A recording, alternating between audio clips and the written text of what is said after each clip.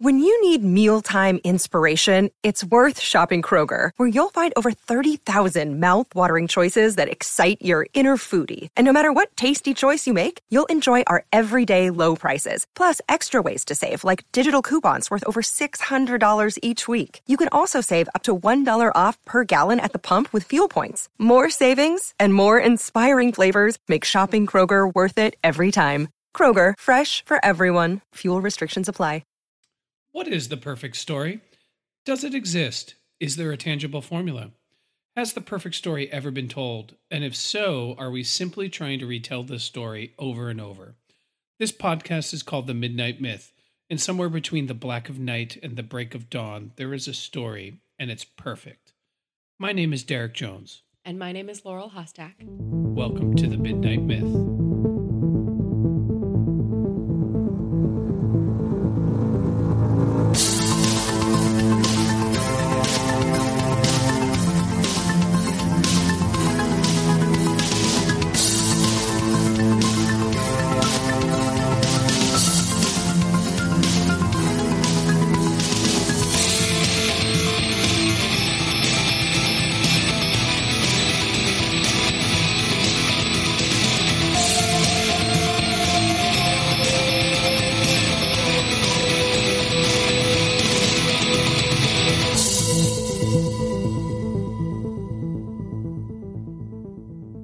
Welcome back to The Midnight Myth, everybody's favorite podcast, a podcast in which we analyze, discuss, and then disseminate where history, mythology, and pop culture influence our popular storytelling.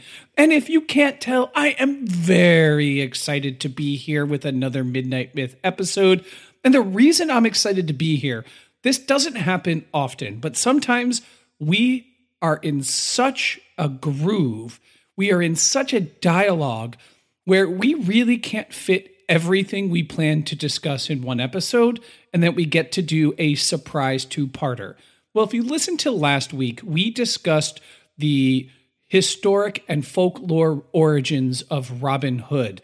And that conversation was so fruitful and so engaging, it pretty much dominated the entire episode. And we didn't even get to scratch the surface of what we actually wanted to talk about, which was contemporary versions of Robin Hood in modern cinema, which we're going to talk about today. So this is episode 94B, Loxley. We're going to cut your heart out with a motherfucking spoon. Because it's dull and it will hurt more. But this podcast will hopefully not be dull and hopefully will not hurt. Think of this like a grand feast. So last week you heard us serve you an aperitif and a salad and a first course, maybe a pasta. Did you just say served a parrot? Aperitif. I don't know what that means. It is a drink that you would drink before a meal to sort of whet your appetite.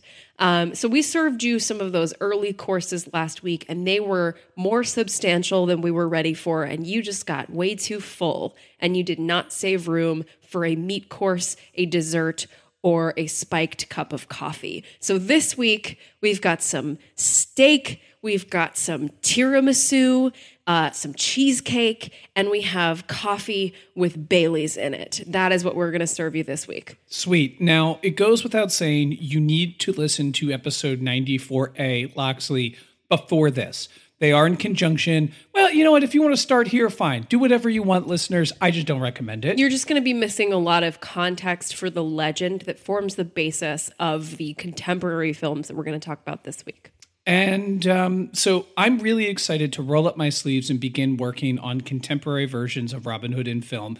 In particular, I'm going to be discussing the 1991 movie Robin Hood, Prince of Thieves for a variety of reasons. One, I really like that movie. Two, it was the point, as I explained in last week's episode, where I became enamored with the Robin Hood mythos. It helped as an entryway for getting me into medieval history writ large. And to me, still stands the test of time as the best modern, and I'd say modern from the last 25 years, version of Robin Hood in film. And I can't wait to talk about it. But before we do that, a lot of people have been hitting us up on Twitter via the Facebooks If people need to reach us and want to continue the dialogue after the episode, Laurel, how can they reach us? Well, first, I'm going to painfully remind us that this movie we're going to talk about came out almost 30 years ago.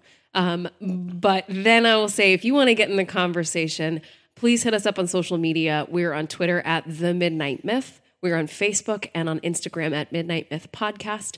And we have a website, www.midnightmyth.com, where you can drop us a line with the contact form there. And you can also read additional blog material and see what else we have going on in the near future. We do have a lot of fun new things that we're introducing in the coming weeks. So make sure you stay tuned and hit subscribe on your favorite podcast listening app, especially Apple Podcasts.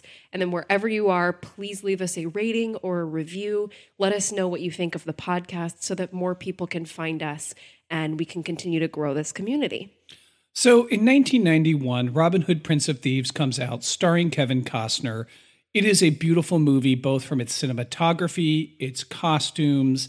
It has I think, an engaging story that still lasts and holds the test of time. And it begins with our hero, Robin Hood, in a prison in Jerusalem, which is controlled, which they say, by the Turks. More on that later. And Robin is fighting in a crusade. This would be, in history, the third of the Christian crusades to take over the Holy Land, the area we now call the Middle East. And he escapes from that prison with the help of Azim and his friend Peter, travels back to England after escaping the prison to find his father been murdered, the sheriff of Nottingham pretty much ruling this area of England as a benign military autocratic dictator. And he wages a guerrilla warfare against the sheriff by training peasants and common folk in how to fight. And they are trying to disrupt the flow of money to the sheriff of Nottingham. And it all culminates with a great big public hanging in which Robin Hood and the remaining merry men fight, free their friends. Robin Hood kills the sheriff. The king comes back. Robin marries Maid Marian, and Friar Tuck sits there and says, "Don't take too much time with the kiss, because we got to all go get fucked up." And don't forget, the amazing and wonderful Sean Connery shows up as the Richard the Lionheart. And he also historically played Robin Hood in a filmic version as well. So it's a nice little cameo. Absolutely. So I'd like to begin my discussion of the movie in and around its historical setting and its historical time. Would you permit me to take the intro there? Please. Why, thank you. So the first thing we see in this movie is a text blurb in which they say that Jerusalem has fallen and is in the hands of the Turks. This is a period of time in which European powers had band together to form holy crusades to reclaim, in particular, Jerusalem and other areas of the Middle East, what we now call the Middle East, that were holy to Christians, and build what we now call the Crusader states. These are large swaths of territory that were in the hands of Islamic caliphates that Christians came, conquered, and formed nations. And the idea was to form a funnel by which people can pilgrimage. By people, I mean Western Europeans could pilgrimage there. Well, this was all well and good. However, the Crusader states were literally surrounded by their enemies and the people who had control over these territories. In particular, one Muslim general, leader, and statesman named Salah ad-Din, and I may not be pronouncing that correctly, rose to prominence and was able to unite the Islamic world. And he had one main military goal: reclaim the Crusader states and reintroduce a new Islamic caliphate over them, to which he was successful. So he was able to conquer Jerusalem and most of the other states. There were still a few that were in the hands of Christians. And he actually was somewhat kind in that he didn't kill all the Christians that he conquered, and he still allowed Christians to come to places like Jerusalem and the Church of the Holy Sepulchre. I don't know if I'm saying that right. Sepulchre? Sepulchre, yeah. Which is apparently the spot where Jesus was actually crucified in Jerusalem. And, so there's this great big religious conflict called the Crusades. And that was just like crusades on like super steroids, super fast, and super superficial. That's not a term. But anyway, I digress. The one thing that we need to flesh out when we're trying to understand the Crusades in a historical context, in which I think we need to place this Robin Hood movie in. Okay. When you have a theological system that has 10 clear-cut moral rules which you cannot break without offending God and risking damnation, when one of those is thou shalt not kill, how do you have and allow and permit war? War is by definition killing. Therefore, if you are a Christian, you cannot go to war because God commands thou shalt not kill. We all know war's purpose is for two sides in a disagreement to kill each other until one relents and gives up or is completely wiped off the face of the planet and killed. Crusading is the way around this thou shalt not kill commandment. It is bigger than when we think of the military adventures of Europeans in what they called the Holy Land, we call the Middle East. Meaning that if you are a medieval Christian ruler and you want to kill someone for whatever reason, you had to get a crusade in order to do it without risking damning your own soul. So a crusade is a war under the papal banner, under the blessing of the Pope. The Pope says your thou shalt not kill commandment in this crusade will not apply. Or this military exercise, will now be a crusade because you are no longer going to be held to the standard of thou shalt not kill. So that's not an easy thing to do rhetorically, nor is it an easy thing to do theologically or philosophically. Right. It's not like getting a doctor's note for going into work. It's bypassing, the foundational bedrock of Christianity. So there is an idea in medieval philosophy and theology of the Corpus Christi, which means the body of Christ. And this idea is that the Christian lands, are an actual physical form of Christ on earth.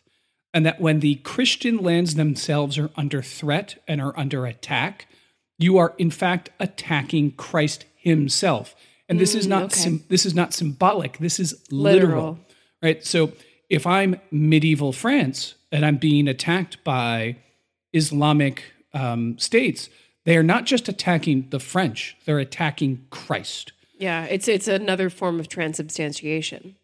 I don't think we should compare those two concepts theologically. Okay, I'm just trying to make sense of it, but go on. Yeah, so you mentioned transubstantiation is the process by which the flesh, communion wafers turn into that.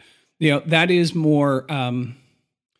I'm trying to think of the right way. That's more ritualistic. Yeah. Right. So you go into a ritual in which you start with a piece of bread. At the end of that ritual, it comes out the flesh of Christ. Okay. The Corpus Christi is not a ritual thing. It doesn't matter how many people pray for it or how many people don't pray for it. It's an actual fact of the world that there is the Corpus Christi. Great. Undisputable. Thank you for explaining that, because I wanted to conflate those two things, but that makes sense. Yeah. So I know it sounds like we're a little in the weeds, but bear with me, folks. It'll all come into play. Absolutely.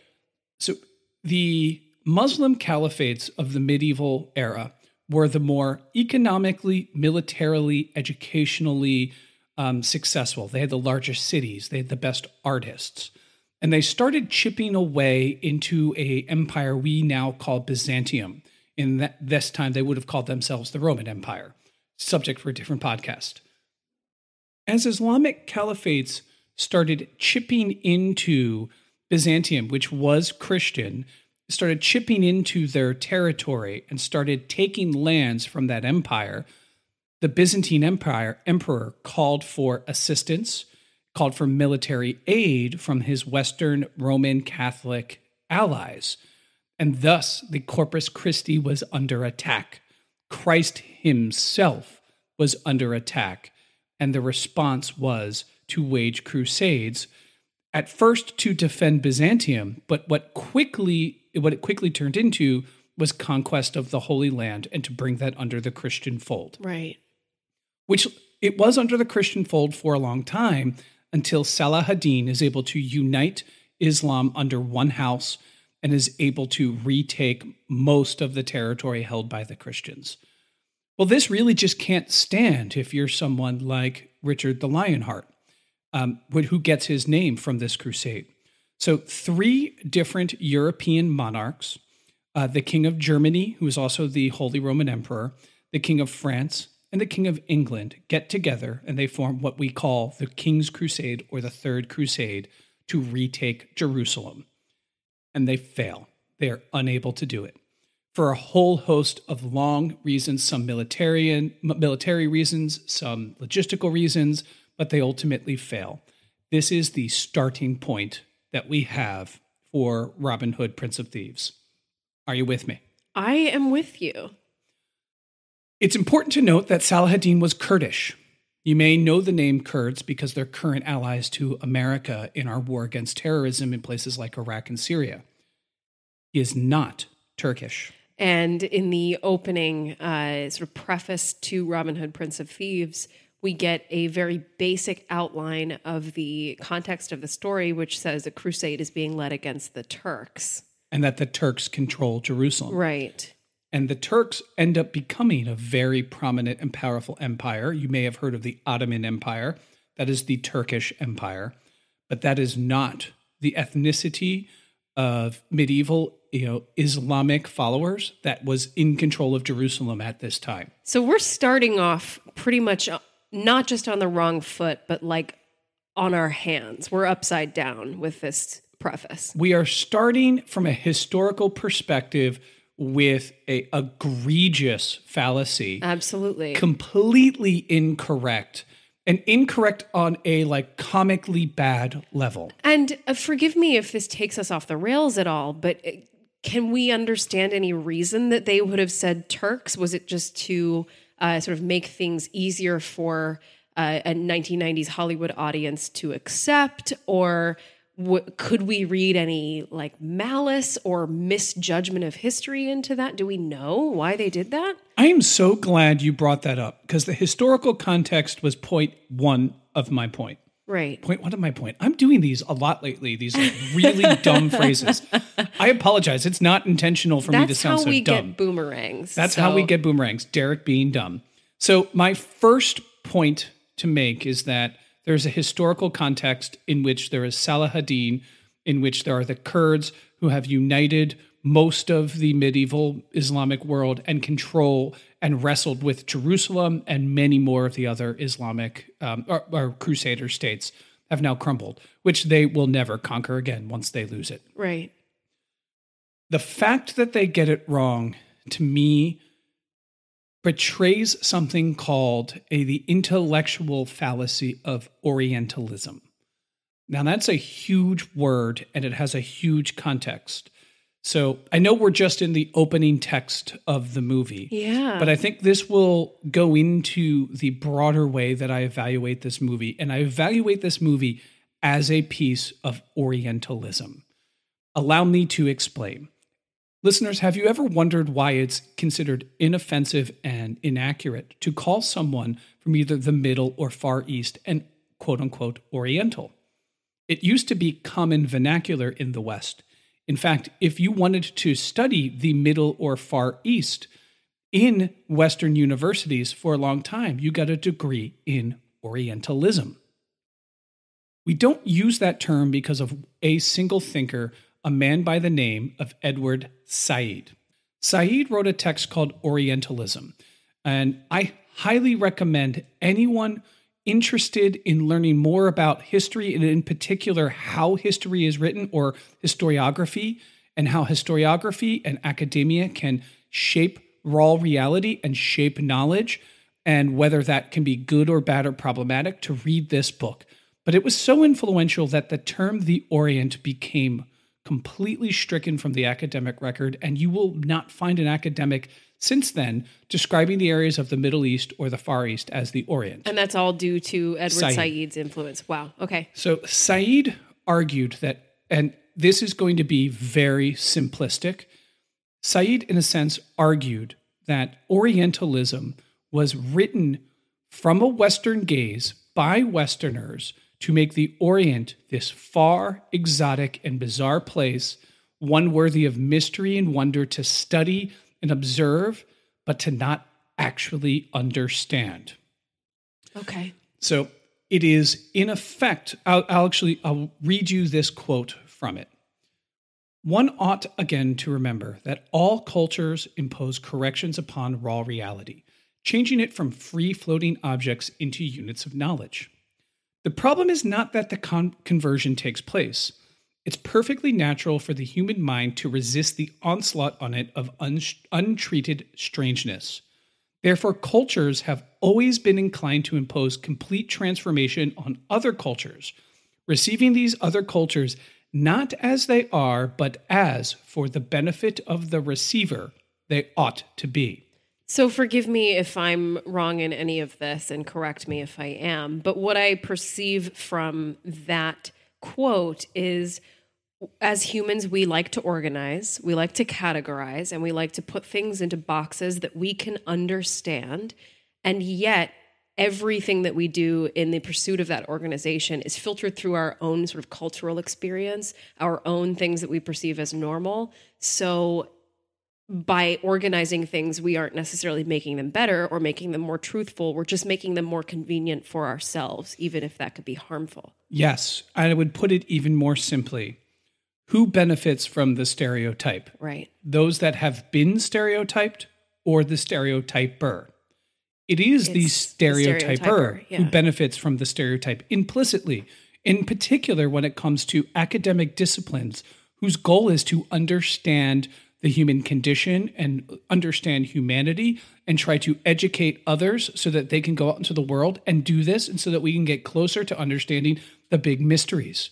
But if it starts from the premise of we're trying to convert the strangeness into something familiar so that we can understand it, rather than confronting the strangeness head on, we then delve into the murky waters of Orientalism. Absolutely. This is why it doesn't matter if it's Kurds or Turks.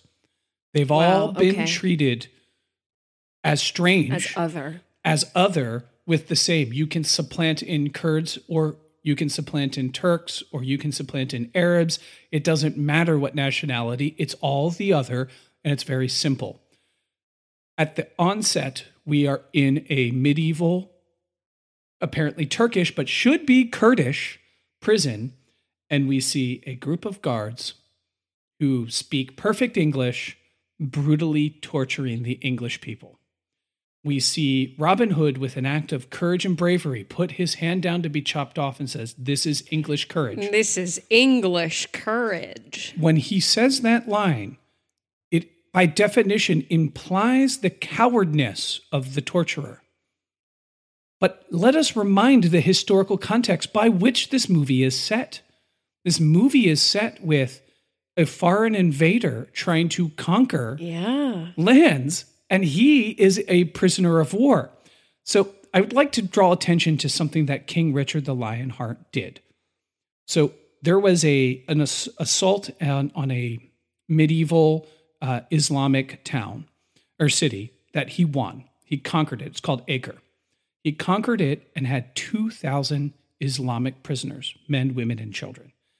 In the ancient world, in the medieval world, if you have conquered people, you give the people what's called the right of ransom. If they have someone that will pay for their freedom, they're allowed to pay for it, and then you can give them back. Anyone left over, you can do whatever you want with in terms of the rules of engagement. You can sell them into slavery, you can kill them, whatever you want, whatever, they're yours. But the people that can be paid for, you're allowed to pay for. Allow the enemy to pay for them. It's called ransom. Great. He has 2,000 men, women, and children, and he cuts off all their heads. Just decides, you know what? Just no ransom. You know what? No ransom? No anything? No chance for even it being sold into servitude or being shipped back to England to be serfs? Nothing. I'm just going to chop off all of their heads. He does this for two reasons. One, it's a lot of prisoners. So it's a lot of headache figuring out who is who and where they're going to go and who should be ransomed and not. And he's in the middle of the war. And two, he was feeling pretty confident in his strategic position. Maybe that would tempt Saladin to leave and try to pursue him and fight him on King Richard's terms. So it proved a logistical and military stratagem. and an act of horrible barbarity. And the reason I bring that up is not to demonize Richard the Lionheart. It's to put into context that they're in this prison being tortured, but we see nothing of the English and what they were doing in the Crusades. Right. It's purely from the Orientalist guise. We are seeing the other who is strange, who is savage, who is torturing the English. And that first scene is rough, right from the historical incorrectness of the Turks to this barbaric prison that's meant to highlight the strangeness and bizarreness and the innate joy that the guards have in torturing the good, noble Western male heroes. But this movie then does something else. It gives us Azim. So before I dive into Azim, just a quick sum up of where we're at, because I feel like that was a very dense opening segment. It absolutely was, and wonderful. So the Crusades was a way in which Western European medieval Christians were able to get the papal blessing to wage warfare without risking damning their soul. In particular, we know this through the attacks that the Western Europeans had to conquer the areas of Jerusalem in what we now call the Middle East. They were successful in the First Crusade, forming the Crusader states, which led to the emergence of Salah ad-Din, who then came and reconquered these states from the Christians, which launched the King's Crusade with Richard the Lionheart, who was a ruthless and also fascinating military leader that ultimately failed in his goal to retake Jerusalem. And that gets us to the opening of Robin Hood. Right. Prince of Thieves. In which we see Orientalism everywhere in the first scene. We see stereotypes of the Middle East written by Westerners for Westerners to benefit Westerners at the detriment of the history and rich culture of the Middle East. Wonderful. Thank you for that recap. I felt that was necessary. I agree, because we just covered a lot of material, but it's nice to go back and kind of get that sort of boiled down version of the key points to move forward. So can I say that Azim, from a contemporary historiographic and through the lens of understanding Orientalism as problematic, is a very interesting character to examine. So in many ways, he's the standard fish out of water archetype. Yeah, he is. He's a Moor in a country that hates Moors, but he earns everyone's respect through his deeds and actions. But one thing that the movie does that I would say is not Orientalist, that is not problematic, I'd like to draw our attention to the scene after Robin meets Maid Marian in her keep. Okay. This is a great scene because it has Maid Marian like a ninja battling Robin, which is very cool. She's amazing. It has this very touching moment between Maid Marian and Robin Hood where he is explaining her brother and his death and how he's sworn to protect her. We see her emerge as this great sort of modern medieval feminist icon where she's just like, no more boyish gestures. And she's trying to get him to leave because she realizes if he tries to protect her against the sheriff's men, he'll probably get killed. But there's also this moment in which Azim takes a glass ball, wraps it with leather, and he forms a makeshift telescope. Yeah. He hands it to Robin, and Robin takes a look at it, and he instantly thinks the sheriff's men are there and draws his sword. Yeah. And Azim looks at him and goes, "How did your uneducated kind ever take Jerusalem?" And the line that Robin Hood says in response is, "God only knows." God knows. And I like to pause for a moment. It's so tongue-in-cheek. And think about, but there's so much happening in that. One, we see that the English are fundamentally less educated than the Islamic caliphates, which is a historical fact at that time. Yeah. We see that Azim has access to and understands how more complex technology like a telescope. We don't think of a telescope as complex technology, but to a medieval English person, it actually is complex technology. Yeah. We see that Robin, he holds the telescope in his hand, in his one hand, holds out his sword in the other, because he can't understand how something that looks so close is actually far away. He's trying to figure out how far away this is, which shows how fucking backwards and dumb he is. Yeah. And then there's the moment in which the dialogue, how did your uneducated kind ever take Jerusalem? God only knows. The reason that's significant to me is because God is what wills victory or failure in combat in the eyes of a crusading knight, which Robin is. He is a crusading knight through and through. He is the son of a nobleman who followed the king on a crusade, and whether you win or whether you lose is determined by God. The fact that Robin says God only knows, is he is alluding to the fact that God does not determine the fate of the combat. He doesn't know how his people who don't know how a telescope works could potentially have ever conquered Jerusalem to begin with. He's otherwise admitting that it is not God who determines the outcome of battles, but human endeavors. In this, we see a flipping of the negative stereotypes of Orientalism that we see in the beginning to a more positive stereotype of Orientalism. Still, albeit stereotypical. Yeah. Written by Westerners for Westerners to examine Western concepts, but less detrimental and less insulting. And there we also see the admittance of human events not being up to divine intervention, whether God wants to help you win a battle or lose a battle. It has to be about something else.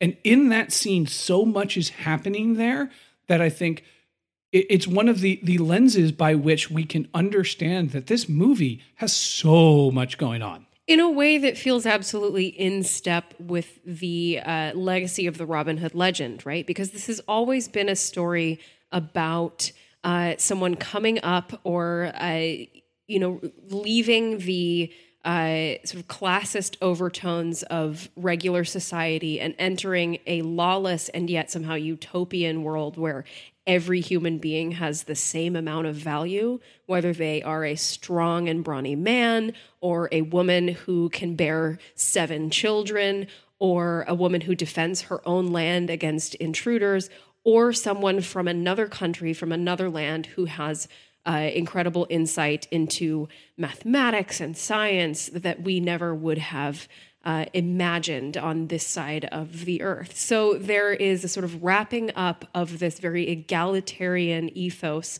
that the Robin Hood legend has always carried and moves it forward into the 20th and 21st centuries. Now, I think it's worth noting with Azim as a character that this is not the first time that a Muslim has been a part of the band of merry men, but it almost is. This inclusion within the legend is a convention that's introduced in 1984 with the TV special Robin of Sherwood. And this series introduces a character named Nazir, who sort of fills in the same sort of space that Azim does in this film. And what's fascinating about how important he is to Prince of Thieves is that the people writing and directing this movie saw Robin of Sherwood and were like, let's include Nazir in this version. But they had a crew member who had worked on Robin of Sherwood who was like, actually, they invented Nazir and we're probably breaking copyright right here, so we should maybe give him a different name.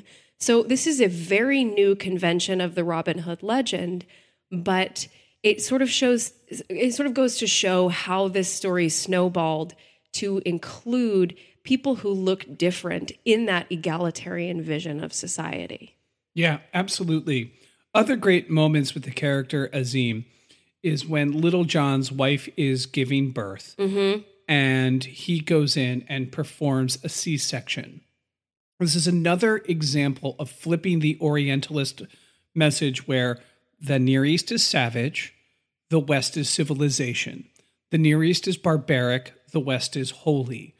The Near East has potions and devil worship and all of these weird, mystical, magical things where there is piety and simplicity. And it flips it on the head, and it even has a moment in which the Christian clergyman, the Friar Tuck, who is a fantastic character, actually goes to Azim and shakes his hand and says, you know what, man, I fucked up. You really are awesome. You're the man. And yeah. I really fucked up thinking that you were just like some demon spawn that was here to spread your Satan worship. And in that moment, it gives me faith about how we can bridge these big cultural divides that we see in the world. And once again, we're right in step with the legend, because what is the corruptive force? It's wealth. It's institutions that inherently corrupt, people of good faith. So having a character like Friar Tuck, who is this sort of street priest who preaches to people outside of the corrupt institution of the Catholic Church, we have someone who can be steadfastly devoted to Christianity, can be steadfastly devoted to the principles in the Bible, and yet can be malleable and can sort of change and expand his perspective to include respect for humans that he otherwise would not be able to. We can't imagine that if we had taken someone from high up in the bishopry, or someone who is higher up in the church, and put them in that position, they would have accepted Azim as quickly as Friar Tuck would. But we are once again affirming the sort of positive influence of man getting closer to nature, man cultivating his own land, and spending time with people that he views as equal. Yep. And, the other big lesson, and the thing that you can ultimately take away when you're dialoguing with Saeed, is to be wary of these stereotypes, be wary of the prejudices, be wary of institutionalized bias. These things benefit the powerful, but they don't benefit the people. And what is a crusade if not an institutionalized bias? It's saying there's a universal moral law called not killing that we can suspend, because fundamentally the thing we're going to kill doesn't really qualify as a soul worth saving. Right. Yeah. God's happier that we kill this thing than we try to save it. So go ahead and kill it. It is the definition of institutionalized bias. It's the definition of weaponized stereotyping. It's so perverse. It's just completely perverse. And that's what this Azim character, very on the nose, attempts to reverse within this utopian society of the Band of Merry Men. And it reminds us, in our own contemporary lens and our contemporary point of view, the danger of prejudice and the value of diversity by opening ourselves up and saying, just because you're different doesn't mean you're wrong. Well, probably my favorite line in the whole movie is when the child approaches Azim and says, "Did God paint your face?" and is asking, why are you different? Why do you look different from me? And Azim says, "Allah loves wondrous variety." And it's such a simple and yet poetic and beautiful way of saying, diversity is beautiful, and it makes life interesting and exciting, and it makes sure that we're able to spread the knowledge that we have, spread the love that we have, spread the morals that we have across the world without quashing things that are different from us. So while we're, seeing obviously this extremely modern and progressive interpretation of this tale, it all absolutely feels like it's coming from the same ethos that built the Robin Hood legend, or at least made it something that continues to reverberate in our bones today. This idea that we can all be incredibly wondrous, valuable, and special, not in spite of our differences, but because of them. Now, we've had a very fruitful and interesting discussion about how this film slots into contemporary ideas of Orientalism, and we've had some conversations about this character of Azim. Would you be okay if I sort of pivot us into a different direction and another interpretation of what's going on in this movie that I think will come back around? Yeah, I'm totally into it. I feel like I've also word saladed all over this episode, so please. Word soup, because it was warm and it made me feel good. Aw, I love you. I love you too. So in the last episode that we did, I admitted that this week was my first time seeing this movie, Robin Hood, Prince of Thieves. And part of that is because I was born in 1990, and it was very much a 1991 movie and not something that, I was seeking out as a young person. And I went into this thinking, oh shit, do I really want to watch this Kevin Costner not being able to do an English accent, Robin Hood movie that's going to be so inaccurate to the legend, that's going to be so far from like what I would respect as a good film, and was like deeply surprised and, just endlessly delighted by this movie. And I feel like we have been like laying it out as a given that this is a great movie. And there may be people who agree with us and there may be people who wildly disagree with us. But I did want to point out some of the like really important and really just solid elements of the screenplay that are at play within this movie. Do it. And they tie in a little bit to this conversation about Azim, but more in a structural way. And I don't think that we have ever talked about this convention on the podcast, and that drives me crazy. But this screenplay for Robin Hood, Prince of Thieves, I feel like demonstrates it better than most things that I have seen from Hollywood in a long time. And that is the principle of Chekhov's gun. If you're not familiar with this, this is a principle laid out by the fabulous and important playwright Chekhov that... Wait. Wasn't he the helmsman in Star Trek? Yes. Sorry, bad joke. Yes and no. I'm so sorry. This is the guy who wrote The Seagull, the Russian playwright. So this is a dramatic principle that states that every element in your story must be significant and essential, honestly. So the sort of metaphor here comes from a letter that Chekhov wrote to a colleague where he says, quote, "One must never place a loaded rifle on the stage if it isn't going to go off. It's wrong to make promises you can't keep," end quote. What he's saying here is that no red herrings, no MacGuffins. Every element, every detail that you place in your story, especially if you place those seeds early, have to pay off in a way that is expected. And that doesn't mean that your story has to be predictable. It just means that you, as a writer, as a storyteller, make promises, and it's up to you to fulfill them. And I think Robin Hood, Prince of Thieves does so in ways that are literal and that are symbolic. So the sort of symbolic ways that it fulfills this Chekhov's gun promise have to do with Azim, who is a character who at the very beginning in this sort of prelude scene before they get back to England has his life saved by Robin and pledges a blood oath to him, says, "You've saved my life, and it is the custom of my people that I will not leave your side until I have saved your life." Now, this will continue to resurface in almost every scene where there is combat or there is threat or there is tension. This character of Azim is driven by this oath to give his life or to put himself into a position to save Robin in order to repay that oath, until at the very end of the movie he does it and says, "See, I have fulfilled my oath." So that's a very symbolic firing of Chekhov's gun that he showed us in the very beginning of the movie. Also, the witch. The witch, yeah.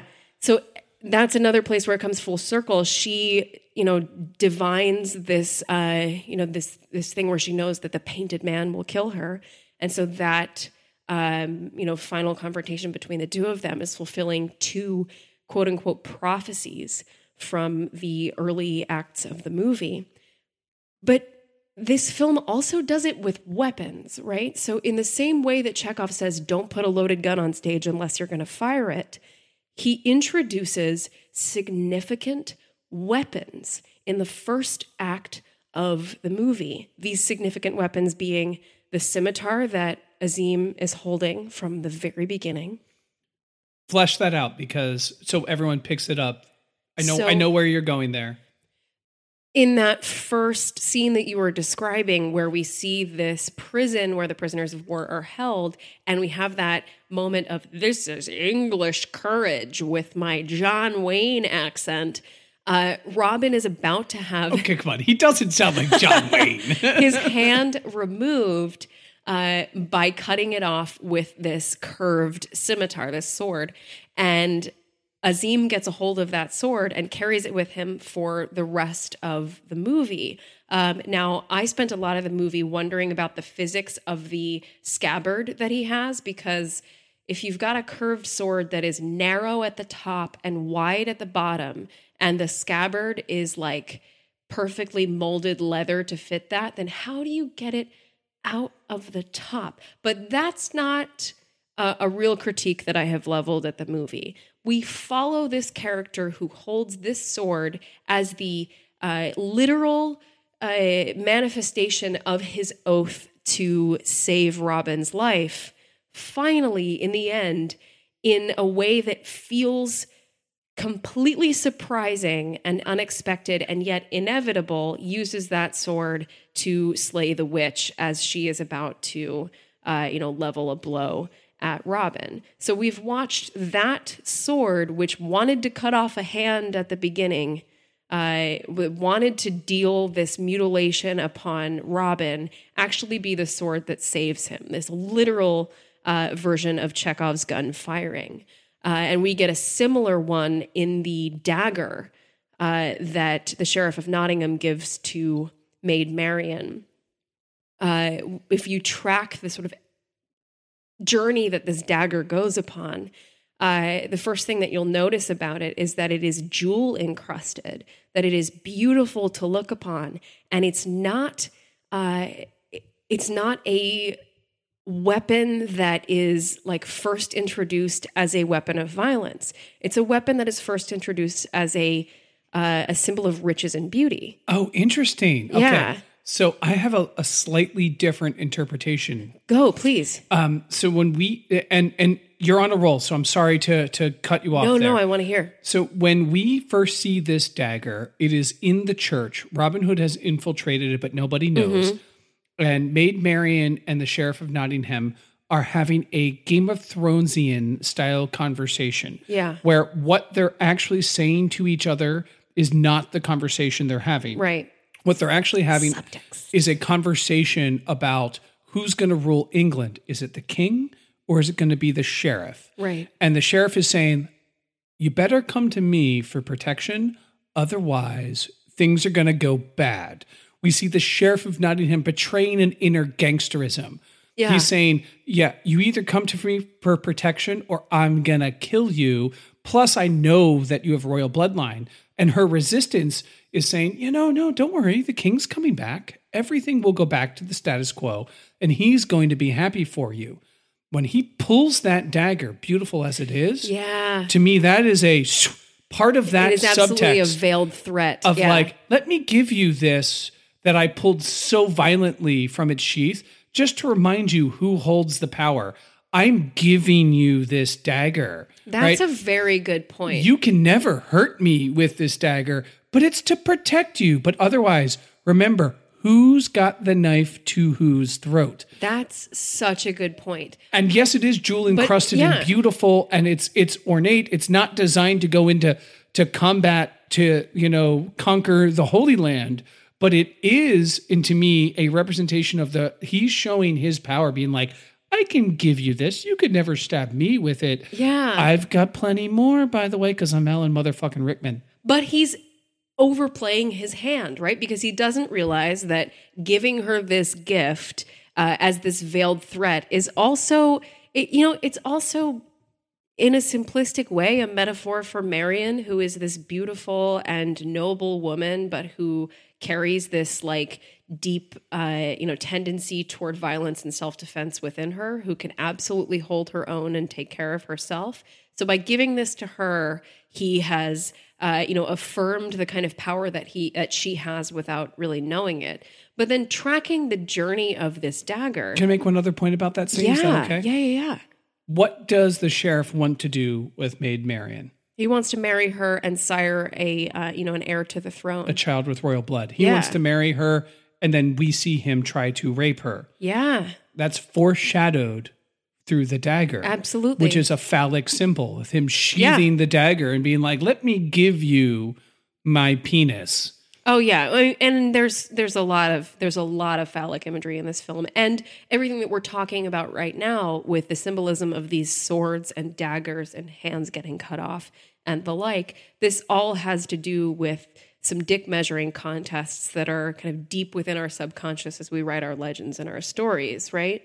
But let's track the evolution of where this dagger goes from the sheath of Sheriff of Nottingham, who uses it as this veiled threat and gives it to Marion, who then donates it to Robin Hood in realizing that he's not actually stealing things for himself, that he is trying to do right by the common people of the land, is like, this will fetch a good price. It will help to sustain this kind of beautiful utopian society that you have created. Then, of course, becomes the dagger that slides into the heart of the Sheriff of Nottingham. So, but for that to happen, Robin has to, because Marion gives it, Robin holds that dagger. Yeah. Right? He doesn't put it with the rest of the treasure. Yeah. Because it's from Marion. He's just like, yeah, I'm going to hold on to this. So it's one of those moments of Chekhov's insistence that every detail of your story should be significant and should pay off. And there are plenty of other objects that are set up early and pay off later, like beer, like barrels, like, a bundle of sticks. These things continue to come back as they are tied to characters, as they are tied to the story as a whole and the ethos that it's trying to convey. And in the end, one of the most important payoffs has to do with Azim. And I'm not talking about the scimitar. I'm not talking about fulfilling the witch's prophecy. I'm talking about the literal firing of gunpowder. So we started this conversation with this idea of Orientalism and what it means to be writing from that perspective, and whether this movie is approaching things from an inherently deeply problematic or a well-intentioned idea of portraying a progressive Robin Hood. At the end of this movie, in the final swashbuckling combat that happens at this execution, this big battle between the rights and the wrongs, big surprise of these barrels exploding, the magical black powder that Azim has introduced to the band of merry men was set up in the very beginning with that first makeshift telescope. Chekhov showed us the gun. This movie showed us that this character is far beyond anything that we could have imagined. And we probably should have imagined that he had gunpowder up his sleeve, but we still didn't. And then when it happened, it seemed inevitable. It seemed like that was the only place that this could have gone. I love that. So I just love spending some time thinking about these dramatic conventions and how well built this screenplay is, and how the building of this screenplay has everything to do with where at 1991 we were in our relationship to our Eastern counterparts, and how we're still on that journey. And we should call out when we get closer to, a just reorganization of raw reality. When we get closer to, explaining the world around us without filtering it through our own biases, we should probably celebrate that and continue to push for better. Midnight Myth fans, I want your help, because Robin Hood, Prince of Thieves, if we haven't by now convinced you that this is a movie with a ton going on, if we haven't done that by now, then why the fuck are you listening? Help us out, because it's sitting at 51 on Rotten Tomatoes. That to me is a crying shame. This is a movie that had a huge and positive impact on me growing up. This is a movie that it has its flaws, but it's not a 50 fucking one. And it doesn't have a lot of flaws. No, it doesn't. I mean, we can talk. It's just the scabbard. That's the only flaw that I saw. Well, we can certainly discuss the accents and how all over the place they are. However, charmingly, the lack of consistency in accents works. I think there's another fundamental question with the accents is like, how realistic do accents need to be?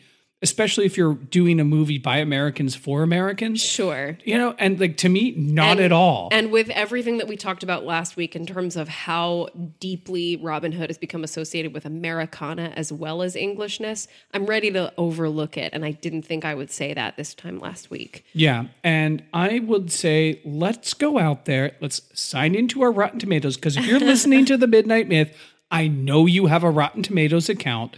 You know, you do. So let's go out there and let's try to make this score suck a little less. Let's get it to like a nice 74. Like, that would be fine. The definitive version of our generation of Robin Hood is sitting at 51 at Rotten Tomatoes. What are you going to do, Midnight Myth listeners? Are you going to allow this injustice to happen? Are you going to allow it to stay at just slightly above 50% approval?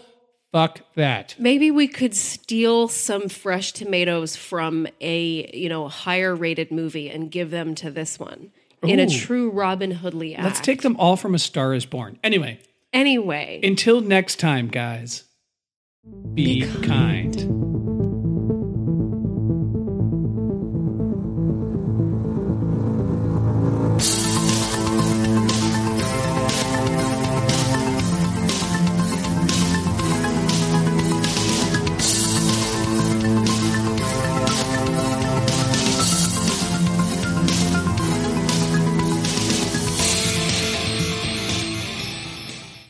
Also, at the same time, I'd like to draw. I've been talking a lot and I lost my train of thought. I've been talking a lot and I lost my train of thought. I can jump in at the last thing that you just said and fill it in a little bit. That sounds great. You know what? I added a conjunction that I had another point when I don't think I had another point. Well, let's go back to where you were.